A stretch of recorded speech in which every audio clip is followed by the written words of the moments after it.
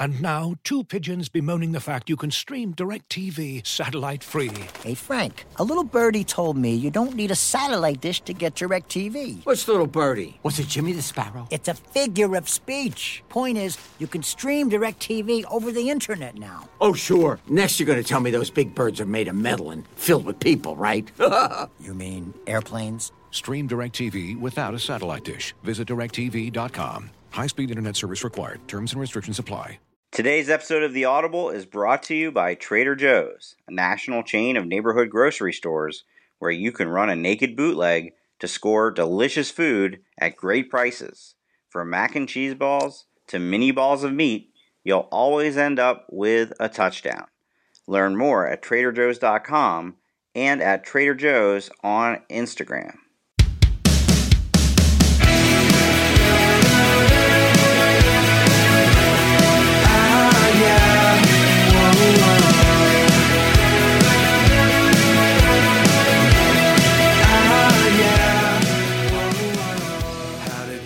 Welcome back to The Audible. I am Bruce Feldman, joined as always by Stuart Mandel. Stu, as we were talking, it's Sunday night while we're taping. I have yet to make it home from my game.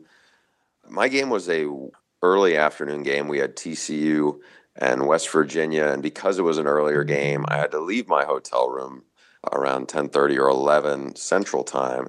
So I missed college game day, or I missed parts of college game day.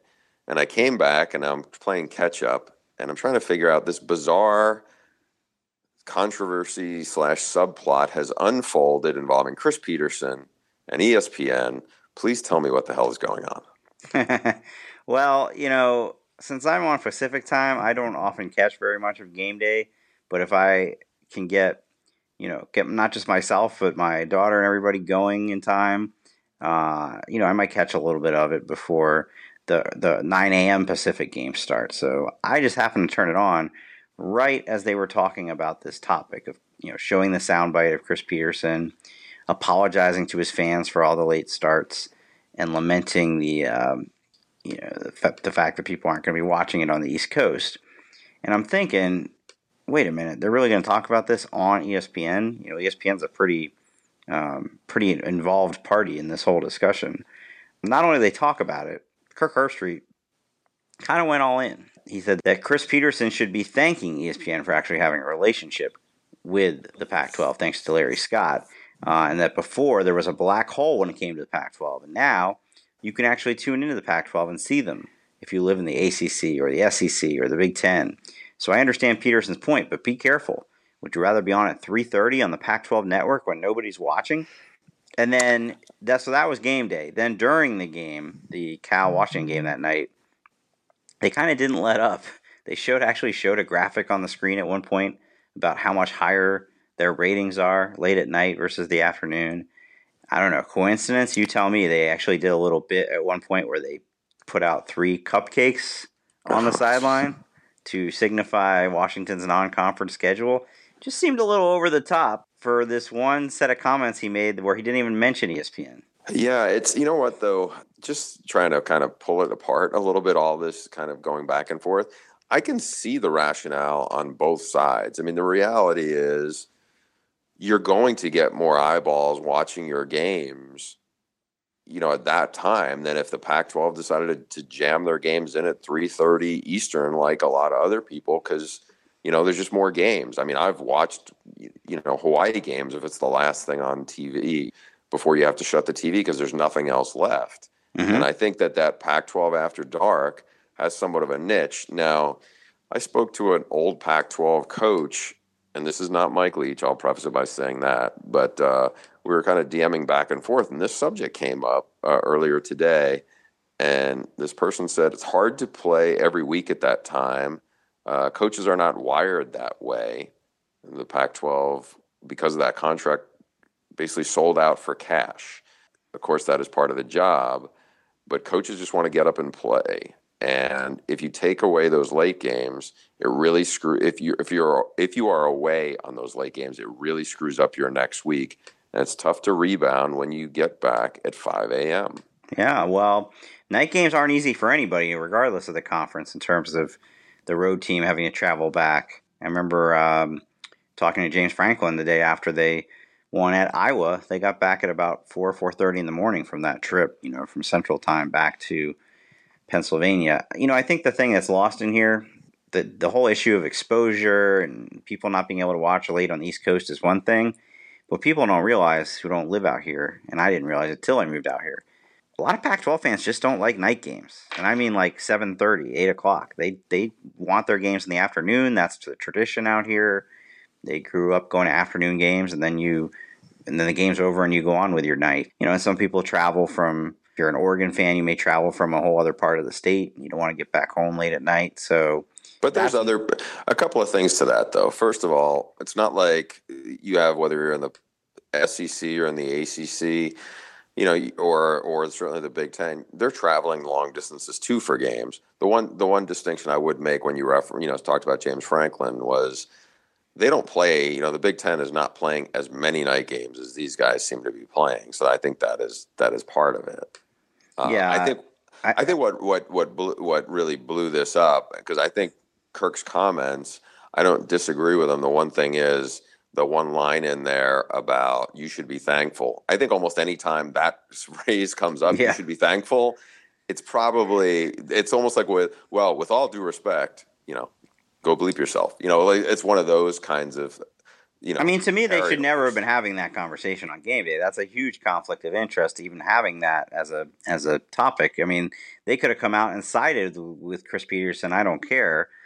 It's just they're too big a player in that to have that conversation. And then for Kirk, who is one of the more prominent front-facing employees of ESPN, to say you should be thanking ESPN just does not play well. And then the stuff during the game was just weird. They took exception with the fact that Chris Petersen didn't meet with them the day before the game like most home coaches do. Well, newsflash, that is Chris Petersen. He doesn't do that it wasn't specific to this crew or this week. He doesn't ever do that. I don't know if he doesn't. I don't know if he doesn't ever do that. Just in terms of like what is normal protocol, just as my experience of a couple of years of doing this now, typically when the home team that is doing the game usually meet with the head coach and the coordinators and maybe a couple of players on Friday in person, and it's the visiting team you talk to over the phone, their coordinators, usually earlier in the week.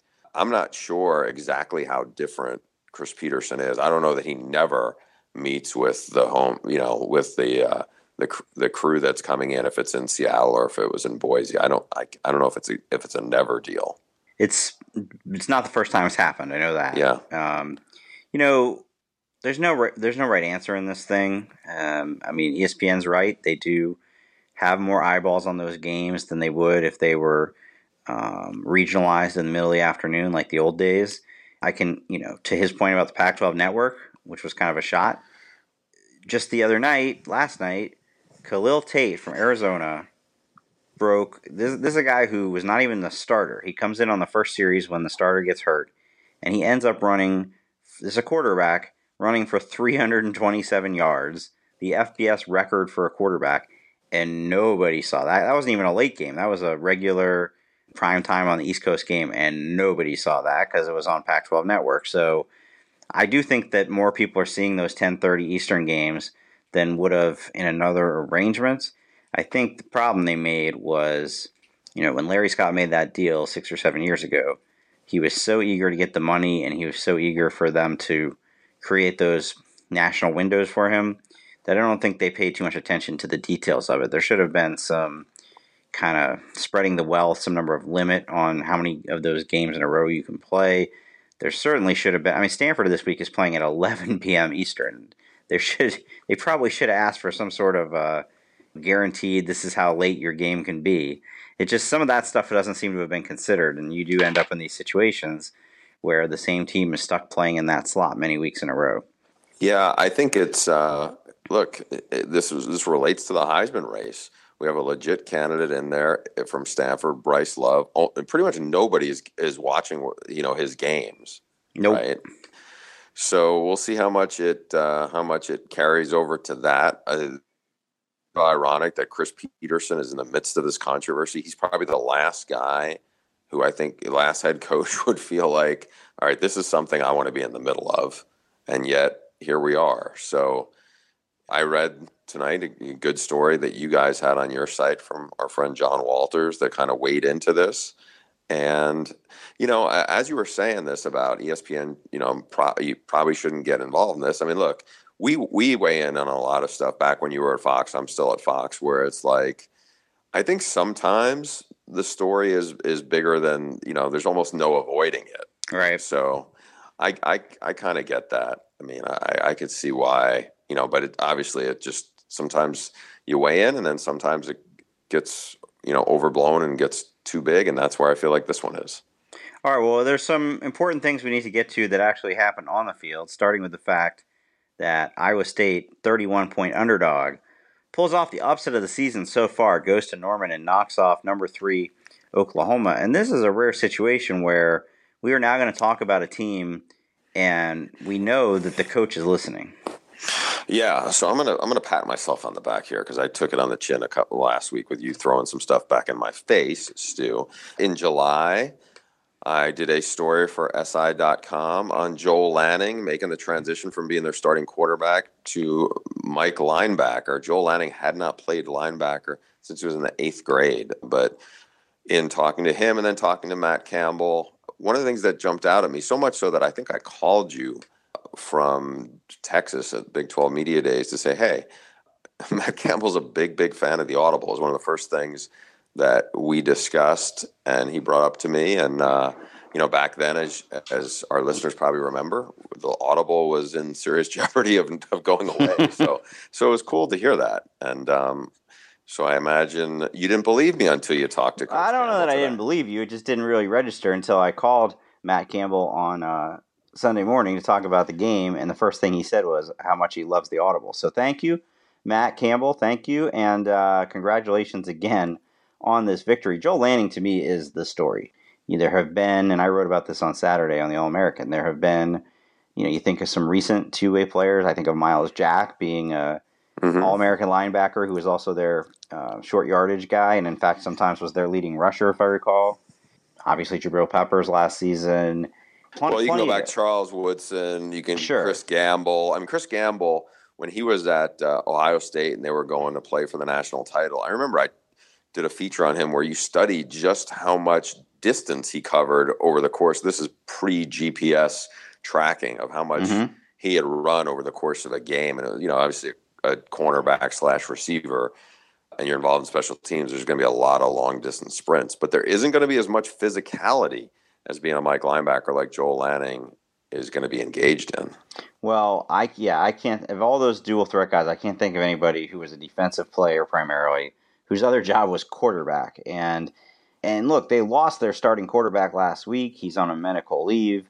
So you've got a 5th-year walk-on, former Oregon State, former JUCO quarterback is the starter, and he's shredding Oklahoma's defense. And then you've got Lanning coming in, change of pace guy, running the ball mostly.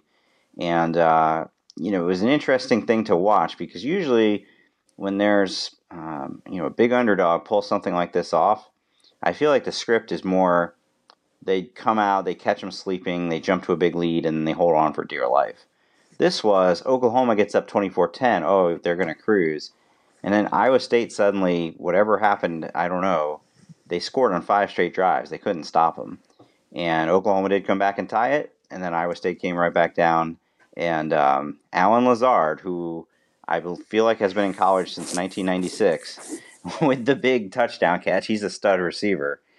Just a huge win for that program. And I feel like, Paul Rhodes teased us a couple times. They had a couple big upsets, most notably that Oklahoma State Friday night game that knocked them out of the national title picture. But they just never really followed up on that. I do feel like early returns are good for this program. I feel like he's got them heading in the right direction. Yeah, no doubt. I mean, look, he did really well at Toledo. You and I talked about this in the past that it's like, man, I'm surprised Matt took Iowa State. That is such a tough job. I mean, and why I say it's such a tough job is, yes, you're not in a huge recruiting hotbed, but on top of that, like Iowa has traditionally been the in-state school. You only have 3 non-conference games, so it's tough to get to 6. Whereas if you're in an SEC, you can get the extra, get the fourth non-conference game. So you only have three, and one of them is going to be Iowa, and Iowa's typically pretty good, if not very good. So, hats off to him for believing in it. And you hear nothing but good things about it. He gushed about Lanning's character and toughness and, back then. And I just, you hear it when you talk to all these guys on their staff about him. So I'm glad Joel Lanning is getting the spotlight, on this, because I think it's a cool story. I'm happy for Kyle Kempt, who had committed to Butch Jones when Butch Jones was at Cincinnati. It's been a up and down. Sean Mannion's backup at Oregon State. Yeah, was he his backup, or was there? Well, I don't think he was the guys? direct backup. Yeah, so. I think there was some other folks in play there. Well, that's going to be the plan going forward. I think they're going to continue to. Kempt will be the guy, and then he'll continue to get 20 or so snaps on offense for Lanning. And now you were at the TCU game. TCU is now the only undefeated team left in the Big 12. What do we make of this race now? Everybody jumped on Oklahoma State, and then they lost to TCU. Everybody jumped on Oklahoma. They still, to me, that Ohio State win is still a fantastic win. But, you remember last time out before this, they had a sort of close call, of certainly a shootout you would have expected against Baylor. Now this, who's going to win this thing? I'm still not backing off Oklahoma. I know their defense is disappointing. It's disappointing because you have so many seniors on it, and you still have these busts, and they should be more talented than this. And I think Mike Stoops thought they turned a corner, and then I know he's frustrated with all the missed assignments they had against Baylor, and Baylor's really struggling. It wasn't like they had an off game against a pretty formidable team. It wasn't the case.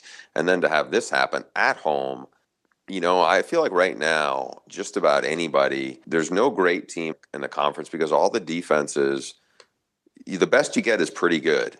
I watched TCU, and Gary Patterson's a fantastic defensive coach, but Will Grier moved the ball up and down the field. Now they struggled, finishing off drives, but I think they put up over 500 yards of offense, and there was nothing fluky about it.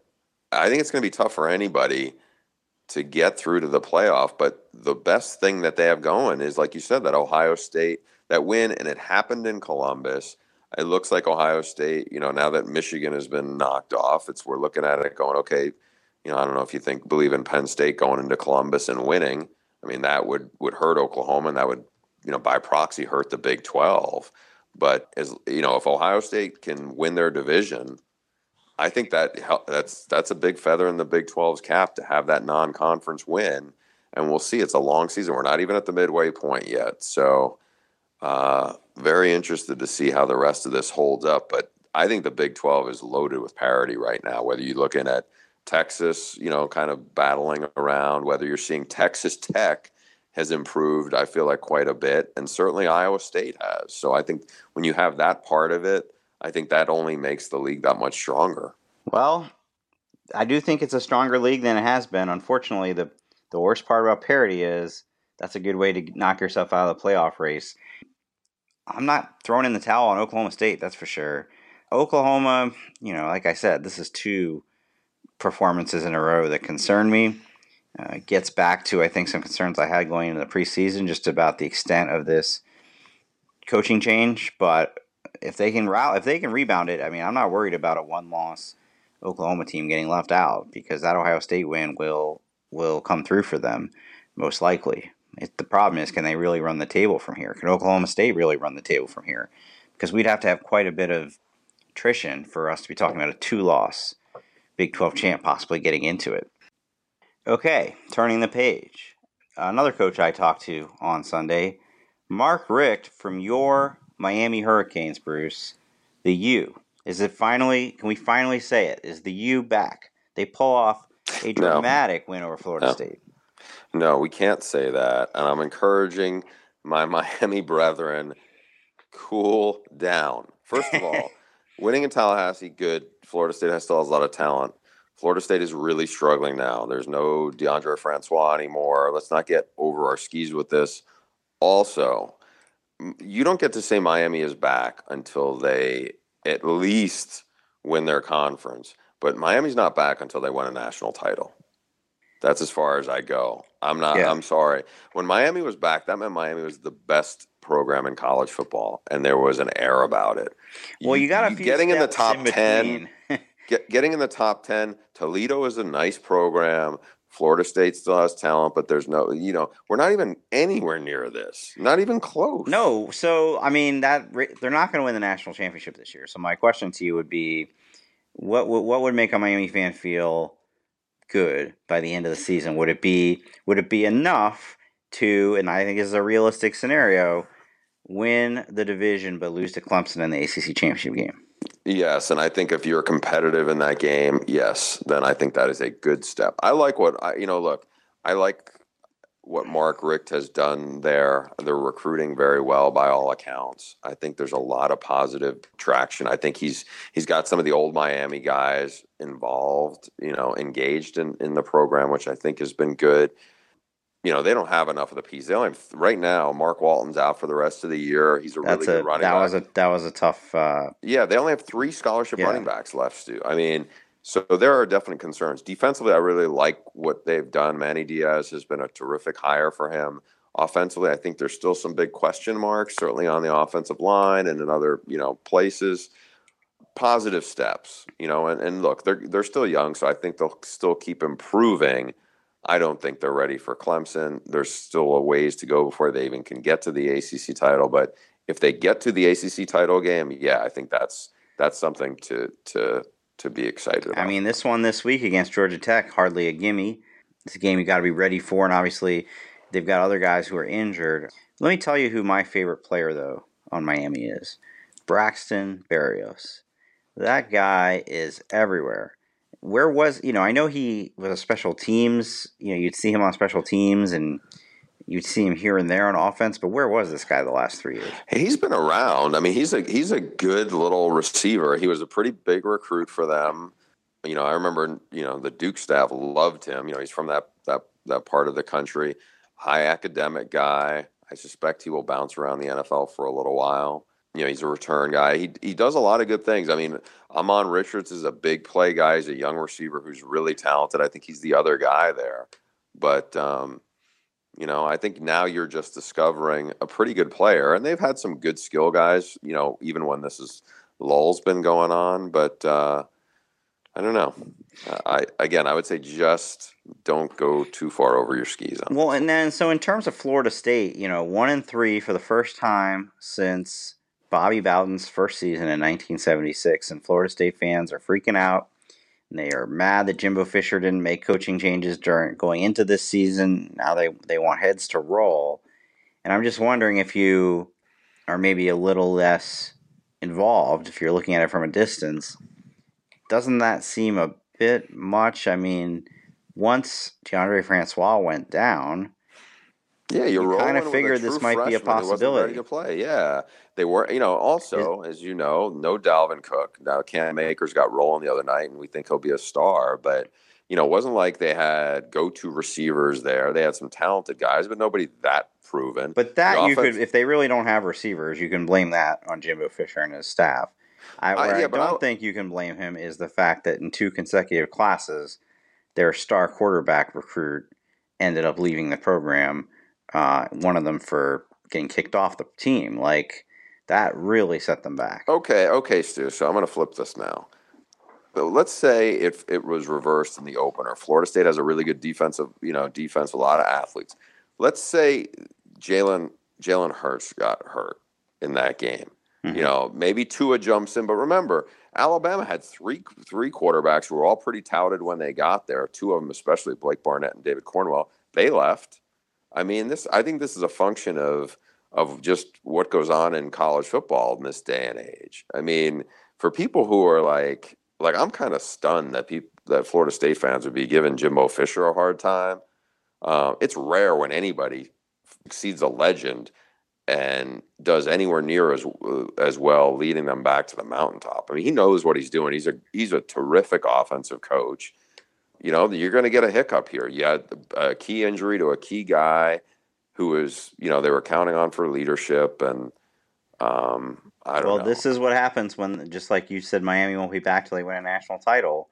The bar at Florida State is national titles, and they've only won, some national titles, but they only won one in this stretch. They've been really good, but here's the stat that is being thrown out there that for people who want to jump on him. So obviously you had a number one pick and a Heisman Trophy winner there for 2 seasons in Jameis Winston, and during those 2 seasons they went 16-0 in the ACC.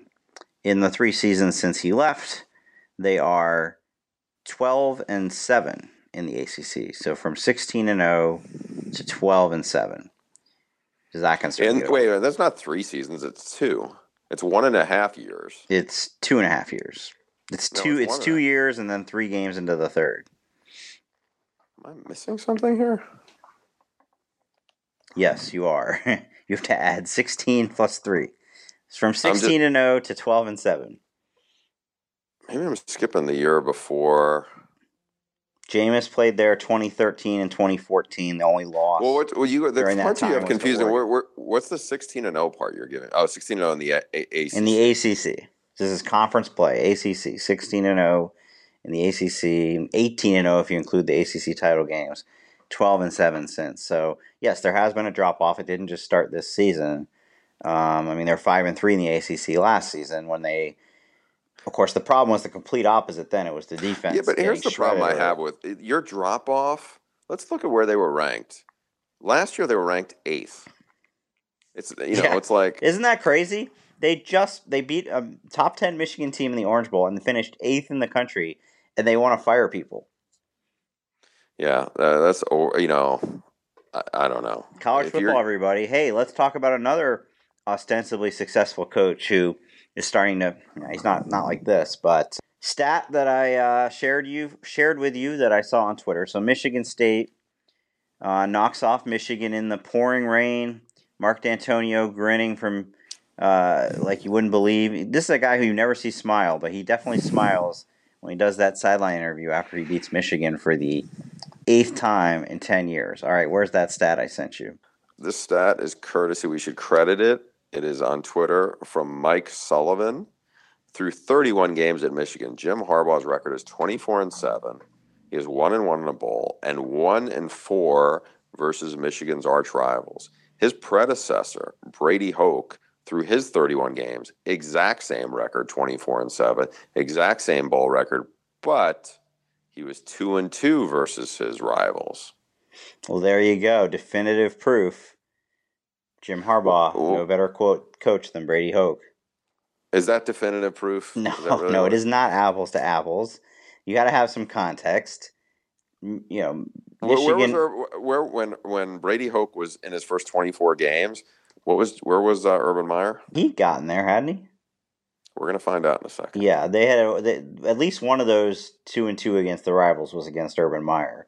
But my point was, he had a great first season. They go to the Sugar Bowl. They win 11 games. And then they clearly got worse every year after that.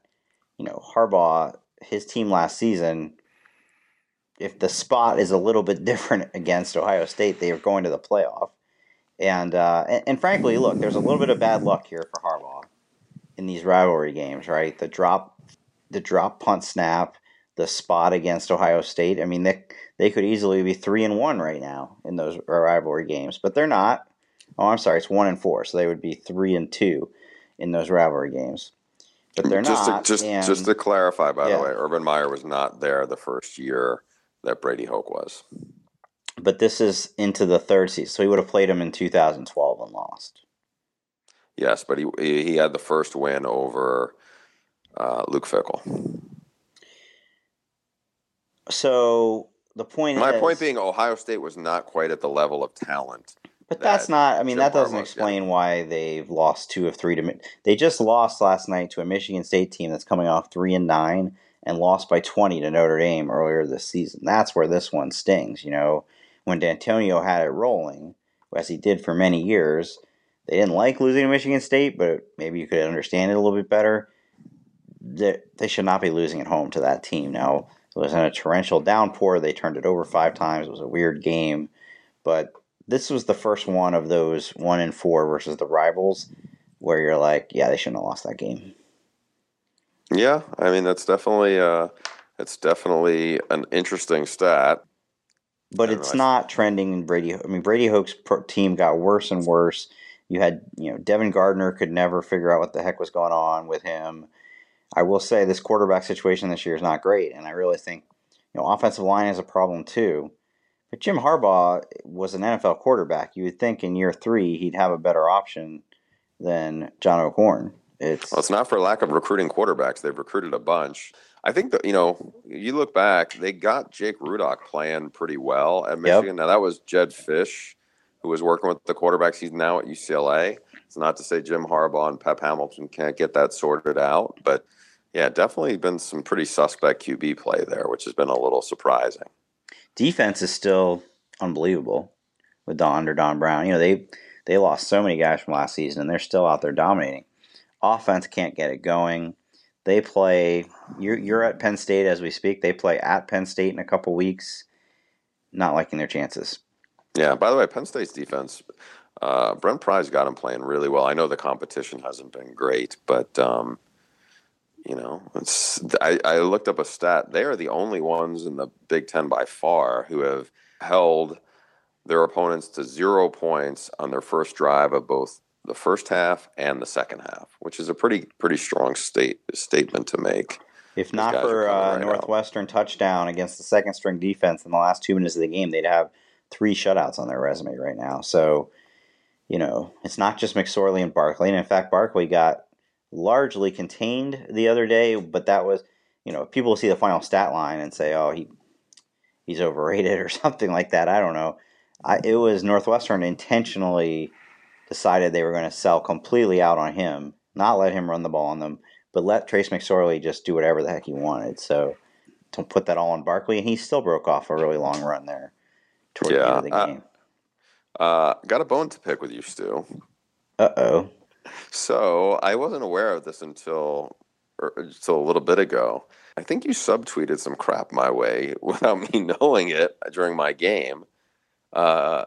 And then you, it's not even subtweeted. You just kind of zinged my colleague. I honestly have no idea what you're talking about right now. So let's get it out. Who did I subtweet? Go ahead. David Sills, quote, offered by USC as quarterback when he was 13, has become the new Colt McCoy and Jordan Shipley roommates. Oh, no. Sorry. That wasn't from your broadcast, actually. That was from, sorry that you thought that. That was from one of those ESPN studio updates. The reason why I look at this is because then the way you were discussing, there's somebody tweeted at you about AJ Hawk is dating Brady Quinn's sister. To update, they're married with 4 kids now. But ironically, Brady Quinn is calling David Sills' game right now. All right, I have to cape for Brady. What are you doing to him there? What's that, Stu? No, you got lost in a vortex of assumptions there. I just happened to see one of these quick studio updates of David Sills catching a touchdown pass, and even in those 10 seconds, the guy had to mention that he was a quarterback recruited when he was 13 by Lane Kiffin. And so I said, this is becoming the new, hey, did you know Colt McCoy and Jordan Shipley are roommates? And then you got responding to that, all these people bringing out these other overused I got it. Throughout recent college football. Who were some other examples? Brock Osweiler 6'7" was a big thing when he was at ASU.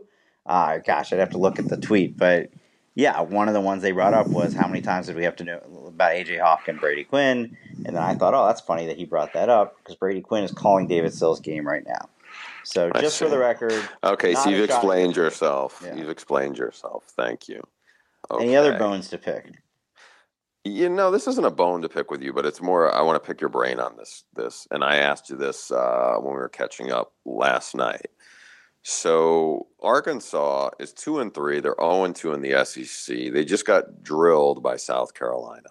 Brett Bielema, who's been a good guest on our show before and somebody I think we genuinely both really like and respect. He's in year 5. He's 27-29. He is 10-24 in SEC play and 7-18 in the SEC West. As I'm just looking at an SB Nation story that kind of went into detail about this. Butch Jones has been at his school the same amount of time. He's actually got a better record now. The SEC East is much easier than the SEC West. Let's get that out in the open. I see where this is headed. You're stumping for your guy Butch Jones. No. No, I'm asking. Look, and I think I know the answer to this because I think Jeff Long is a much stronger AD than what has been at Tennessee. If you are an Arkansas fan, though, how frustrated are you right now that not only are they losing, but they got drilled by. Oh. It wasn't like they got drilled by Alabama. They're terrible. I mean, they went on the road and got destroyed by a pretty mediocre South Carolina team. The stat that you said and I had this in my column that's going out Monday, 10-24 in the SEC. I looked it up, and both your guy Houston Nutt and Bobby Petrino, same school, both were at least above 500 in the SEC. This is nowhere near 500 in the SEC. Now, I think when he got there, people were patient. They knew, what a mess he walked into. Petrino getting fired. The John L. Smith interim year. I mean, that's a lost recruiting class right there. So he goes 0-8 in the first year. That's not good, but people are willing to be a little bit patient. And the next year they go 2-6 in the conference, 7-6 overall. They beat Texas in a bowl game. The next year they're even better. They're 5-3 in the SEC, 8-5 overall. That's the year where they beat Ole Miss on that crazy lateral. Last year they take a step back, 7-6, 3-5. We actually talked to Bielema about that at the Phoenix in the spring. They blew the Belk Bowl, but his point was, things are still heading in the right direction. We just had a couple They blew the Missouri game too. A couple. They blew the game at the end a couple times. They ended up with a worse record. But now you're still trending in the wrong direction. And so where you're frustrated is, you're bringing up the comparison to Butch Jones. Expectations are always going to be higher at Tennessee than they are at Arkansas. It's just better tradition, more resources, bigger stadium. But Butch Jones took over a garbage dump with following Derek Dooley. I remember going down there. Their skill talent was god-awful when he got there. So it's not like he walked in and this was a program that was rolling either. Oh, no, they've gotten a lot better. They're just not, after 5 years, they're not anywhere near where, Tennessee is kind of closer to that Florida State-Miami bar of expectations, certainly than Arkansas is. But what I'm trying to get to is the problem for Arkansas, and you mentioned Jeff Long, highly respected AD, but he has married himself to Bielema. He put and this is a thing that's becoming an increasingly talked about subject. Why do these schools put these enormous buyouts in for coaches who aren't any threat to leave? As far as I know, nobody's been coming after Bielema since he got to Arkansas. And yet, if they tried to fire him today, that buyout is $15 million. If they wait till after January 1st of this year, it's still almost $12 million. So he is unless Jerry Jones is going to fork a check over for $12 million, they could go 3-9 this year, and I think he's still fine. He's still safe because of that buyout. There's nothing they can do about it, whereas Tennessee would seem to be in a position to move on Butch Jones. Yeah, and his Butch's buyout is probably like less than a third of what, or about a third of what Bielema's is. This came up with Orgeron too, and not that I think he should be fired, and he obviously had a big win this past weekend, but people were stunned to find out that Joe Oliva gave him double digits. But right now the buyout right now is under $10 million. It's like $9 million on Orgeron. But here's the thing that. But why do they have to give them these buyouts when they have no leverage?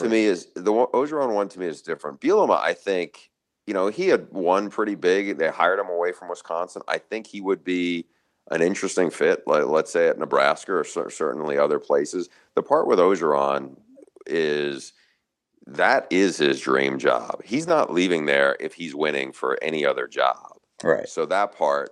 But what I would say to the flip side is you do need to have a buyout because it protects recruiting. Because you're going to get all people going, well, they're going to fire him now. Well, what's the way to defend against that? Realistically, no one's getting fired after 1 year unless there's some kind of massive scandal at play. They're not even firing him next year. But Bielema's been there. I get it with Orgeron, what you're saying, but Bielema's been there for 5 years, and let's say the bottom completely falls out this year, and they're 3-9, and you're stuck. You can't change your program. You can't fix your program. The same thing, frankly. I think Kevin Sumlin would be gone at A&M by now, if not for his prohibitive buyout. They're looking a little bit better. gave Alabama the toughest game they've had this season. But the tricky part with Sumlin is going to be they have a chance. Well, you see now Kellen Mond is improving a lot. They have a lot of young players who are developing as this season goes on. If they get to 9 wins, here's the part that I think is going to be hard is from all I've heard, the AD at Texas A&M, Scott Woodward, even if someone finishes 10-3, they're not going to give him more years in his contract. So they basically ugly. I think it's already ugly. The question is then how does that get sorted out going forward? It could happen too. Kellen Mond seems to be progressing rather rapidly. Obviously, this is a 3-team conference right now, and they've already played one of those teams, and I don't believe they played Georgia. So, your 9-3 scenario is certainly a possibility. Yeah, look, there's one other, aside from Alabama, really solid team, and that's Auburn. You look, the Mississippi schools are not very impressive right now, and Arkansas has been dreadful. LSU is banged up, and they played 4 freshmen on the O-line the other day. Even if things go well, I'd be surprised if they get to 8 wins. Danny Etling's still the quarterback. So, yeah, I was at the game last year where Danny Etling lit that defense up in College Station. But I still think, A&M, realistically has a decent shot to get to 9 wins. For our last topic of the day, let's give our listeners in L.A. something to think about here. Sam Darnold, the backlash since that Washington State game. And frankly, I got to say, I saw this coming from the day that you came on the show in February after you'd been to the Combine and said that people are already talking him up as the number 1 pick for next year.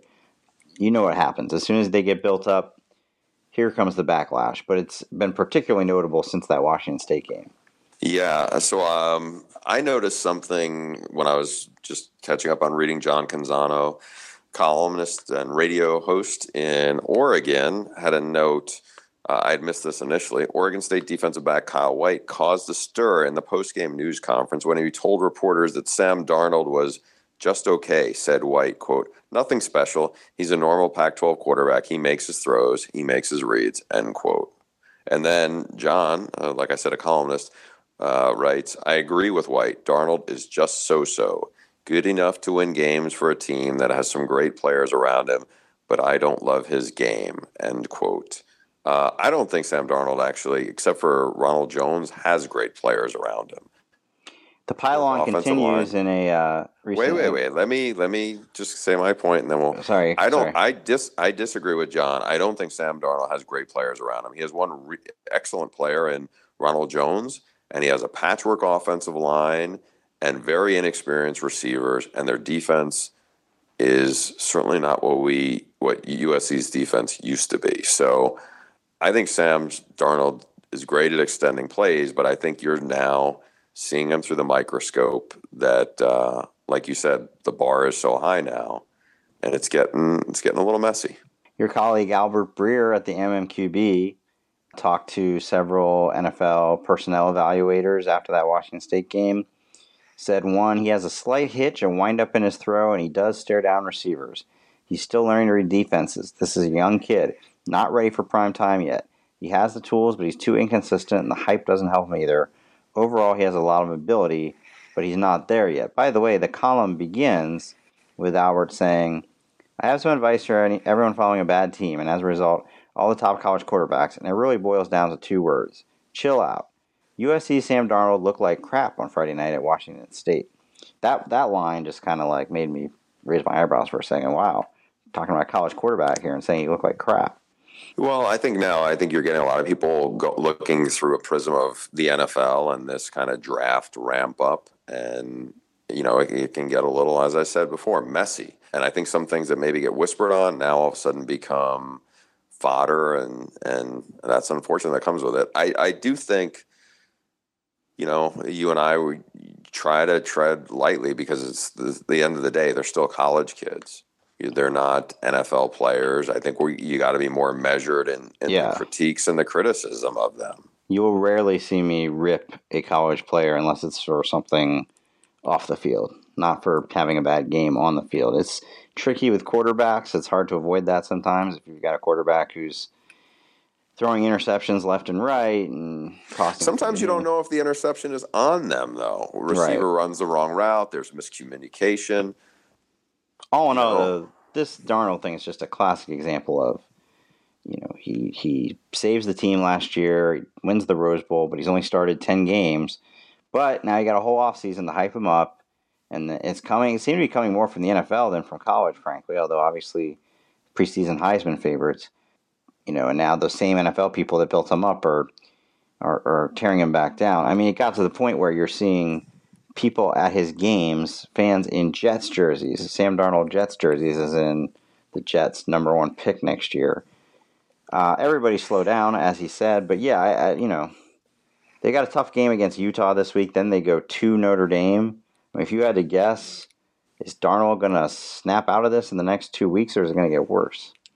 I don't think it's going to get worse. I think he will continue to play better as he gets more kind of experience with his receivers, because like I said, they're young.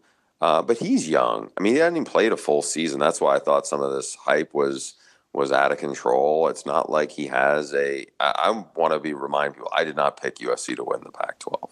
It wasn't like their offensive line was great to begin with, and now, you've got their most experienced offensive lineman is out for the rest of the year. His college career is done.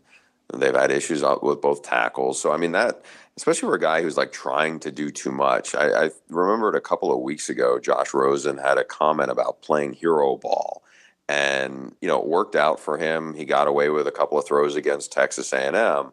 But I think one of the challenges, especially with these guys who are so talented, is they're young and they try to do too much. I mean, Rosen gets himself in into delicate areas because he tries to squeeze throws in like Brett Favre would. And I think Sam, with extended plays last year, it led to some fumbles.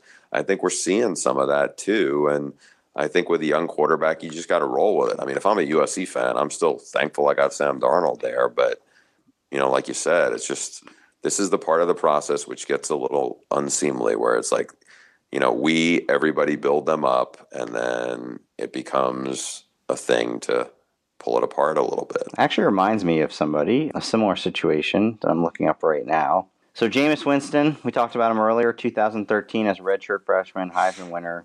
He throws for 4,057 yards, 40 TDs, 10 INTs, 10.6 yards per attempt. Now, that team had Rashad Green, Kelvin Benjamin, help me out, who's the third receiver? 2 great running backs. I mean, this was the team that just dominated everybody they played up until the Auburn game. It was a great team, great supporting cast. Nick O'Leary was on that team. So he loses a bunch of those guys. They come back the next year with basically a new receiving core, an offensive line that's not as good.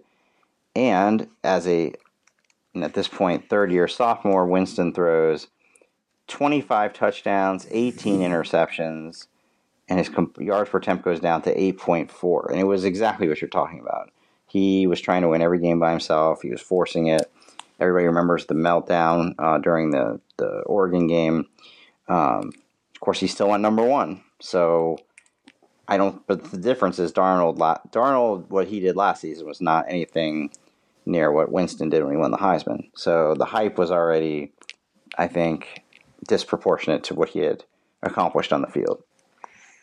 Yeah, and I believe that team you're talking about had all 5 returning starters on the offensive line plus O'Leary. So that was a lot of experience to be around Jameis. Anything else? Yes. How are you forgetting our shout outs? I have a good one. I should go first because you're not ready for it. We do it on a different day of the week, and I forget about our favorite segment. Rack your brains, Stu. Here's what I got. Shout out to Bill Clark and UAB for a really sweet gesture, wearing Children's Harbor Hospital, so some of the pediatric cancer patients, where their names were on the back of their jerseys at UAB for their homecoming game, which they ended up winning in thrilling fashion, beating Louisiana Tech. I think it's an awesome gesture, and I just like it when coaches and certainly programs are using their platforms to do great things like this. And, obviously the story at Iowa with Kirk Ferentz and what that program's done with the hospital there is one of the great stories going in college sports. And I think this is another really sweet thing. Well, you threw me for a loop there because I don't have anything nearly that meaningful to throw out there for the shout out. I really was just looking at who was doing well in football. How about a shout out for Brando? It's his 39th wedding anniversary. There you go. Shout out to Tim Brando. Shout out to Tim Brando. Shout out to his wife for putting up with him for 39 years. What do you shout out to Tim? Good point. Bruce, do you know who is sitting in first place at 2-0 in Conference USA? I am going to guess it is Mr. Kiffin. Lane Kiffin's FAU Owls beat Old Dominion 58-28 the other day, a week after beating Middle Tennessee 38-20. They did lose 3 of their 4 non-conference games, but they're getting it going. Are you a believer in the Owls? To what degree? Can they get to a bowl game? Yes. I mean, look, Lane beat 2 good coaches. Rick Stockstill has been there forever, it seems like, and does a good job. And Bobby Wilder, I think, is a really good coach at ODU. So, it's like there are a lot of moving parts going on there, and I don't know. They're on a bye this week. Then they play North Texas. And then October 28th at Western Kentucky, another first-year coach, Mike Sanford, who that one is the opposite. Like, what is going on there? They've been one of the best offenses in the country the last 3 years with Jeff Brom. They scored 15 points the other night. Things aren't going as well for Western Kentucky as they have in the past few years. So opportunity there for Lane to get a big signature win. If they go to the bowl game, will you send somebody from the All-American to cover that bowl game? If it's anywhere but the Bahamas, yes, we probably will. Okay. By the way, are you still doing those bowl projections? I should ask that. I'm going to do a mid-season edition, not this week, but next week. And then I'll bring them back regularly once the playoff rankings start coming out. Okay, so that's something for that's our worth your subscription alone right there. Yeah. By the way, I'm giving a shout out to former Louisville All-American kicker and Groza winner Art Carmody. I ran into him at the Purdue-Michigan game a few weeks ago. He is a loyal listener to the Audible, which I thought was very cool when he told us that. So that is really cool.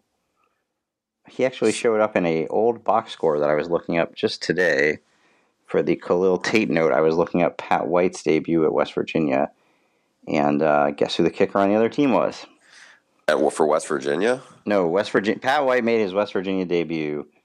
He came in for the injured quarterback, down 17 against Louisville in 2005. Rasheed Marshall? Who's Rasheed Marshall? The West Virginia quarterback who you're saying got injured? No. Okay, now I remember who that is, but no, it was. Oh, come on! Don't put me on the spot like this. Anyway, Art Carmody was the kicker for Louisville. The quarterback who got hurt for West Virginia. Stephon LaFours or Brian Brom. Those were. You're losing me here. You're saying that somebody. Pat White came into the game. Okay. Down 17-0 to Louisville because Adam Bednarik got hurt. Oh man, there's a name I haven't heard in a long time. Yeah, you were close though, with Rasheed Marshall and KJ Harris leaving from the year before. You ended up with Adam Bednarik and redshirt freshman Pat White competing for the spot. And that ended up being Pat White and Steve Slayton, and the rest was history. I don't know. We'll see if Khalil Tate turns into the next Pat White or Denard Robinson. All right, time for the closing credits. If you enjoy the Audible, please subscribe on Apple Podcasts, Google Play, Stitcher, or wherever you get podcasts. If you enjoy college football podcasts, also subscribe to the All-American podcast with Nicole Auerbach, Max Olson, and Chantel Jennings. Our producer is Nick Fink. Our intro song is Dangerous by Kevin and the Octaves. Download their music on iTunes and Spotify. Follow Bruce on Twitter at Bruce Feldman CFB. Follow me, Stu, at SL Mandel. And subscribe to The All-American if you haven't done so already at theathletic.com/All-American. Come on, get over here. Yeah. Whoa. Talk about it. Looking for the best place to buy tickets for any of your favorite teams or sporting events? We've got the spot. Our partner, StubHub, has been the leading ticket marketplace in the world for over 20 years, providing a 100% guarantee with every order. From a worldwide selection of live events, the widest choice of tickets, and industry-leading partnerships, StubHub has what you need to purchase with confidence. StubHub, an official partner of The Athletic.